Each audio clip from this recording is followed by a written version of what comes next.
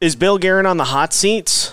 What should the Wild do with Marco Rossi? Plus, Tyson Jost has been claimed off waivers. We tackle some of the Wild's hottest topics today on Locked on Wild. You're Locked on Wild. Your daily podcast on the Minnesota Wild. Part of the Locked On Podcast Network. Your team every day.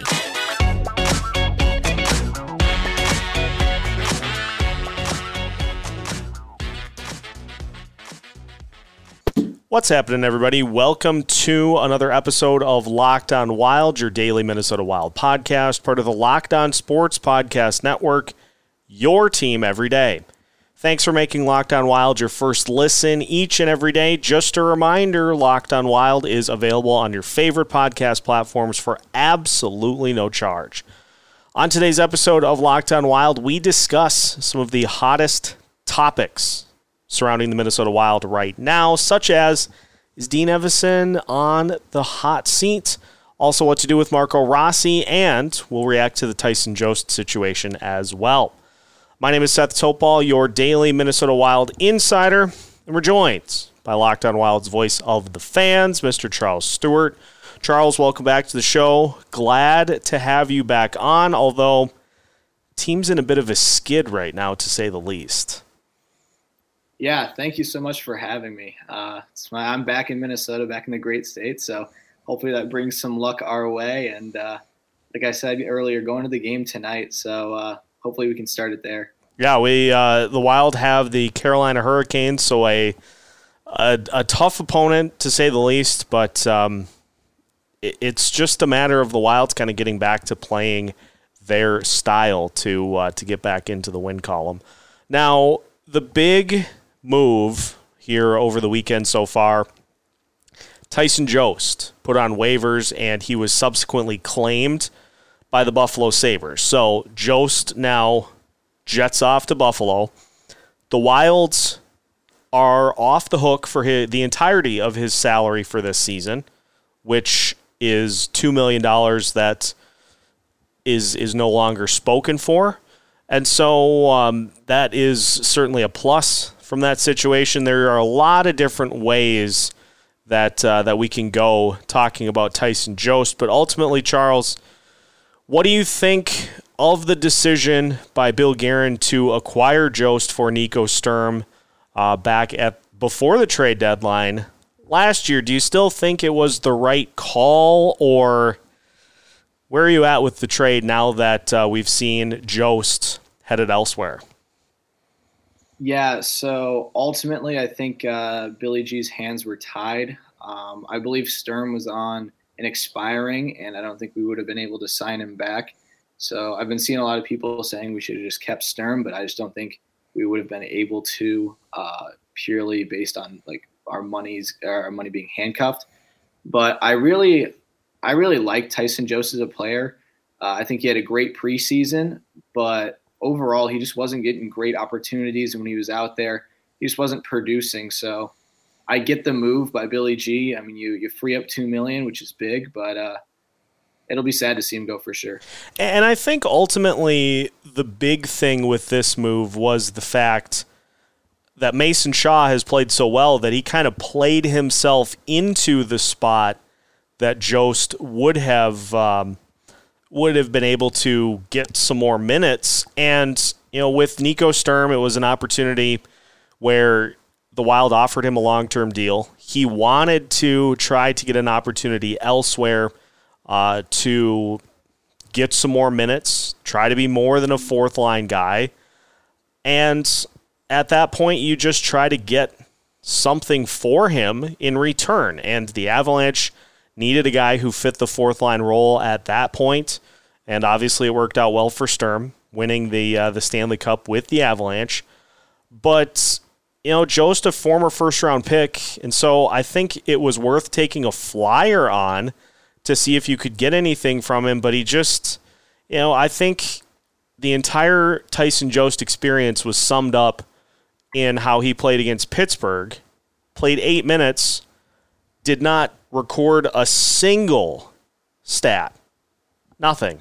just skating around out there. Yeah, just was having a good time out there on the ice and not doing anything. And for a team that's struggling offensively, you can't really afford to have guys that are in that situation. Oh, for sure. I mean, there's always that meme of Tony Snell who played like 28 minutes in the NBA, 0 stats, running around. That's kind of what I thought of when you brought that up because, I mean, he's just enjoying himself. I had the same amount of goals and assists he did, and I was sitting at home. So, like I said, though, I love the guy. I loved him coming down. He's just a great guy off the ice too. But I think Buffalo like him. I mean, like I said, I had no qualms with him for sure. Well, and it's a situation too. You're going into an environment in Buffalo in which there is way less pressure. So he's going to be able to just get on the ice, do his thing, and not have to worry about a team not producing because Buffalo has started the season off well, but it's not like they had huge expectations coming into the season. So he can just kind of fly under the radar and try to help out a young team. And at this point, the biggest thing for him is just trying to show he's got a little left in the tank for the next opportunity for him, whether that be an extension in Buffalo or maybe playing it into a trade in the offseason to go to somebody else. It's all about that next opportunity for him and showing a little something to get him back on NHL teams' radar. No, yeah. I honestly hope he does well in Buffalo. I mean, we saw Alex Tuch go there. Some Minnesota Wild fans are a little salty about him with the expansion draft in Vegas and all that, but he's having a season, which at least last time I checked he was. And, maybe a change of scenery. I know we said that when he came to Minnesota, but maybe another change of scenery can really help Josie out and boost his career or something because, like I said, he's a great guy. I'd love to see him get on track. Absolutely. So we wish him well. Ultimately just didn't work out here in Minnesota, and so we close the book on the Tyson Jost chapter here as a member of the Minnesota Wild. We've got plenty more to discuss because there are a couple of other players not really doing a whole lot, and so we will discuss, we'll talk Marco Rossi. We also are going to talk little Dean Evason in today's episode of Locked On Wild. We'll do all of that after this. Today's episode of Locked On Wild is brought to you by BetOnline.net. They're your number one source for betting info, stats, news, and analysis. You can get the latest odds and trends for every professional and amateur league out there. From football to basketball to soccer and esports, we've got it all at BetOnline.net. And if you love sports podcasts, you can find those at BetOnline as well. They are always the fastest and easiest way to get your betting fix. So head over to their website today or use your mobile device to learn more about the trends and the action at BetOnline, where the game starts. Continuing today's episode of Locked On Wilds. Once again, thanks for making Locked On Wild your first listen each and every day.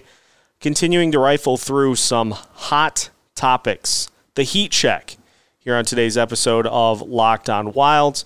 Let's move on to Marco Rossi. It's been an uneven start to Rossi's NHL career, to say the least. And it's leading to an interesting situation with whether or not his best way to develop is to stay at the NHL and continue to do what he's doing, or to get sent down to Iowa for a little bit to kind of build back his confidence. Charles, which do you think is the better way for him to go as of right now? Is it to head back down to Iowa for a bit and just get some minutes and try to kind of get some things going, or to just kind of fight through it up here at the NHL level? Yeah, personally, last year Rossi had a big stretch in Iowa towards the end of the year where he wasn't producing much. I mean, he was still Iowa's, I think, record-setting for points in a season. He had a stretch where, I mean, he was just like right now on the Wild where he just wasn't putting up numbers. But I've been watching him since the 67s. I watched a video on him. I really enjoyed him, so I was following him since then. And since I was really, really happy when he fell to us in the draft. But I think he should stay up in the NHL. because as we saw last year, I mean, he had his time to get his confidence up, which was all of last year is what Billy Guerin said. He wanted to get his confidence up after not playing hockey for a full year, just to have that season under his belt. I think now it's time for him to, I mean, he had a great camp, a great preseason.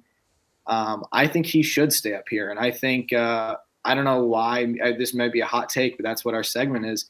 I don't know why Sam Steele is going to be centering Kirill and Zucchi when I think, a lot of fans want to see Marco Rossi up in that spot. And I think that's where eventually Rossi should be and will be when he starts performing. But when we don't give him much help, Boldy's a wonderful player, but throwing Foligno on that line, I mean, Foligno is very he's kind of an opposite of Rossi. Rossi's a finesse, and Foligno's a bruiser. I mean, throw Foligno on the grief line, and there you got a perfect combination. But Rossi and Foligno doesn't really seem very fitting, so I was concerned with that. Yeah, it seems like it's more – there are two things that are at play here, and I think one of them is the fact that we just really haven't seen a line combo that clicks with those guys. And you saw Rossi with Boldy. The line combo that worked with Rossi the best was when he was on a line with Mason Shaw and Connor Dewar.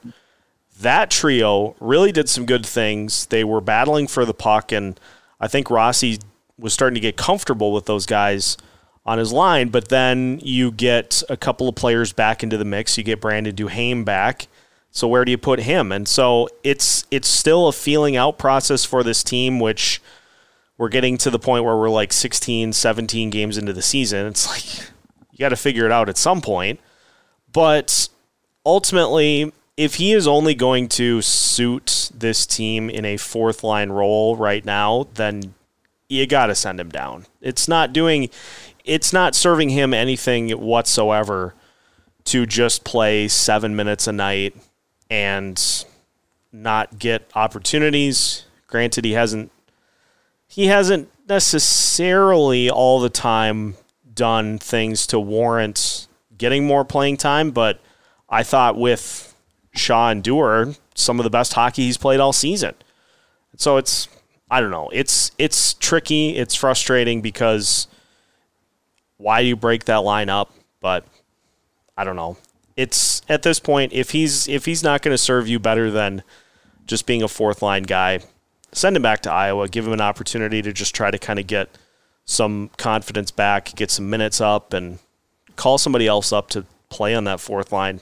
If Sam Steele doesn't work on that top line, then that's really the only thing you have left to try is Rossi up there. That's the only center that you really haven't tried yet with those two, and hopefully it's going to be sooner than later that we see that. Yeah, I mean, like you said, I mean, if Steele doesn't work out, then you have maybe Rossi, and Hartman's still out. I mean, I guess maybe you pull up Wallstedt, and he's got more goals than Rossi this year, and throw him in between Kirill and Zucchi now. But in all honesty, yeah, I mean, if he's going to get the Jost treatment and just have him skate around out there, if he's really going to be a fourth line guy, and we don't see him doing anything, we being the organization for now, anything that's above a fourth line, yeah, I totally agree. You can send him down, get his confidence up, maybe have him get him a goal or two or three. Maybe he goes on a heater and we bring him up and he really excels. But I just think you might want to try him in a little bit bigger role now while you have him up here. Yeah, the worst that can happen is that you've got two options. Worst that can happen is you see some things to where you're like, okay, maybe this works. Otherwise, it doesn't work, and you are in a situation we've seen way too many times this year to where it just doesn't generate any line chemistry. Wouldn't be the first time we've seen that happen this season. Yeah, I mean, lines, when you juggle them, sometimes you just get met with a line that has instant chemistry. I mean, we saw Boldy come up with Fiala last year, and game one, Boldy gets a goal, and there's an instant click, and then they play together, and Fiala starts going off, and it's just nuts. So with some juggling, it's like puzzle pieces. You really never know on paper until you really see it on the ice. Yeah, it's a work in progress is, I think, the best way to put it. So we'll see what happens. We'll see what happens with this game against the Hurricanes, and there are a few games next week. against some very tough opponents, the Jets, the Maple Leafs. You've got a couple of other games mixed in there as well. So it's getting time to try to figure it out because the season just continues to plug along. We'll finish with, I think, one of the hotter takes that is making the rounds here, and that is head coach Dean Evason. So we'll talk a little bit about where Dean is at, if he needs to be worried about his seat as head coach of the Minnesota Wild. We'll discuss as we finish today's episode of Locked on Wild after this. Final segment of today's episode of Locked on Wild. Thanks for making Locked on Wild your first listen each and every day. For your second listen, make sure you check out the Locked on Sports Today podcast. The biggest stories, the biggest games, all in one place. Locked on Sports Today is available on your favorite podcast platforms for absolutely no charge. Seth Topol joined by Charles Stewart, and we'll talk about Dean Evason to finish off today's episode. Obviously, the team not off to the start that any of us had hoped they would be at this point in the season. Is there any sort of heat on Dean Evason at this point in the year, or is his seat normal temperature? Mild? Is that a mild, medium, or absolutely spicy take?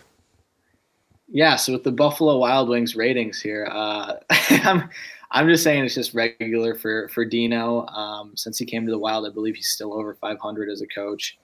I personally really like him. I think he challenges players to be better. I don't see anything that makes me really upset with his coaching, but I mean, maybe at the end of the year, if we miss the playoffs badly or go on like a 25-game lose streak or something just terrible happens, I don't see him being moved for a good long bit. Yeah, I'm at this point with Dean. I don't think there's anything that he can really do this season to warrant being removed. Now, if this team, say next year, if they have a similar season, maybe you take a look at that. But at the end of the day, you know, where this team is at right now, the buyouts for Parise and Suter continuing to put kind of a chokehold on what this team can do with their salary cap. So is that any of Dean's faults? No. There's nothing that he could have done about that situation, and you've got players that are injured and out of the lineup. You've got other players that haven't been producing. So you just have to, as a coach, continue to try to find different things, to find something that works, and you just have to keep plugging and playing until you find those combos that do. We saw this last year in success, that the Wilds leaned on those line combinations very heavily because they worked for pretty much the entire season and didn't have really a backup plan to go to in the series against St. Louis. Now this year, we've seen a bunch of different things even during games.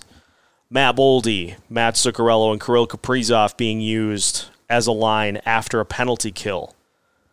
That's a nice little bit of strategy that's being thrown into the game. And so I think we're seeing Dean try different things, not only with line combos, but also with strategy during the game to kind of try to adapt as well. Yeah, I think you hit the nail on the head there. Dean can't go out there and score goals for us. He can't make that pass. All he can do is, set up some lines, create, power play units, PK units, and send them on the ice for X amount of time. He can't do that for him. So his hands are cuffed when we're not getting that sort of production. But yeah, just to put the bow on it, I don't see Dean being moved or in any sort of trouble as of right now, like you said. No, I don't think there's a temperature on his seat right now. And it's one of those things too where the team is up and down at this point in the season. And what is the easiest thing to replace to try to get a team going? It's the head coach. But I think we're seeing a lot of different factors coming together to cause this team to be where they're at right now. And I think head coaching wise, he's doing as much as he can with what he has. And so I think he gets plenty of leeway through these lean years, these buyout years. Now, if the team comes out of it on the other end and puts some money into significant assets, significant resources to try to make a playoff run, and you don't succeed at that point, then yes, absolutely can that spotlight can be opened up. But I think at this point, I don't think Dean is really up the list in terms of the things that are causing issues for this team right now. Yeah, I mean, just being Wild fans, when we heard the buyouts happened, I mean, we knew what kind of cap crunch we were going to be in. We knew we weren't going to be able to really make a massive move to push for the Stanley Cup. So, I mean, we as fans shouldn't be shocked. I know as Minnesota fans, we need something good to happen, but we really shouldn't be shocked that this team is somewhat in a rut right now. Doesn't mean they can't turn around. Doesn't mean they're not a playoff team. Last year we were a great team when we were in the crunch, but we shouldn't be shocked right now with this lack of wiggle room that we have. That times are a little bit tougher right now.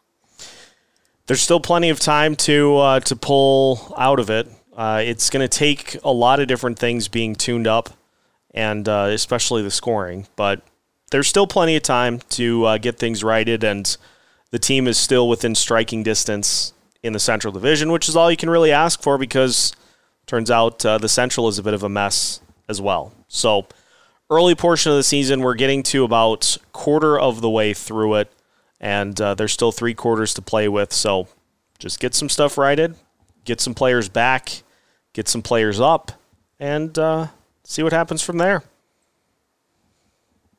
Oh yeah, I mean, let's do it. Let's rally once we get the boys back. Grief line buzzing, Hartman on top line.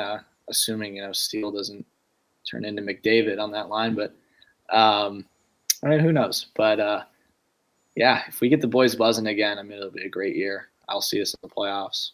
Yeah, I agree, and I think that's where we'll put the exclamation points on today's episode. So thank you as always to everybody for tuning in. Charles, thank you for the time as always, as part of one of the core members of the team here, and we'll continue to check in on takes surrounding the Minnesota Wild throughout the course of the season. Listeners, if you want to stay up to date on all things Minnesota Wild, make sure you're following Locked On Wild. Subscribe on YouTube, turn those notifications on, follow on your favorite podcast platforms so you don't miss out on any new episodes all throughout the week. We're keeping you up to date with new episodes every Monday through Friday as part of the Locked On Sports Podcast Network.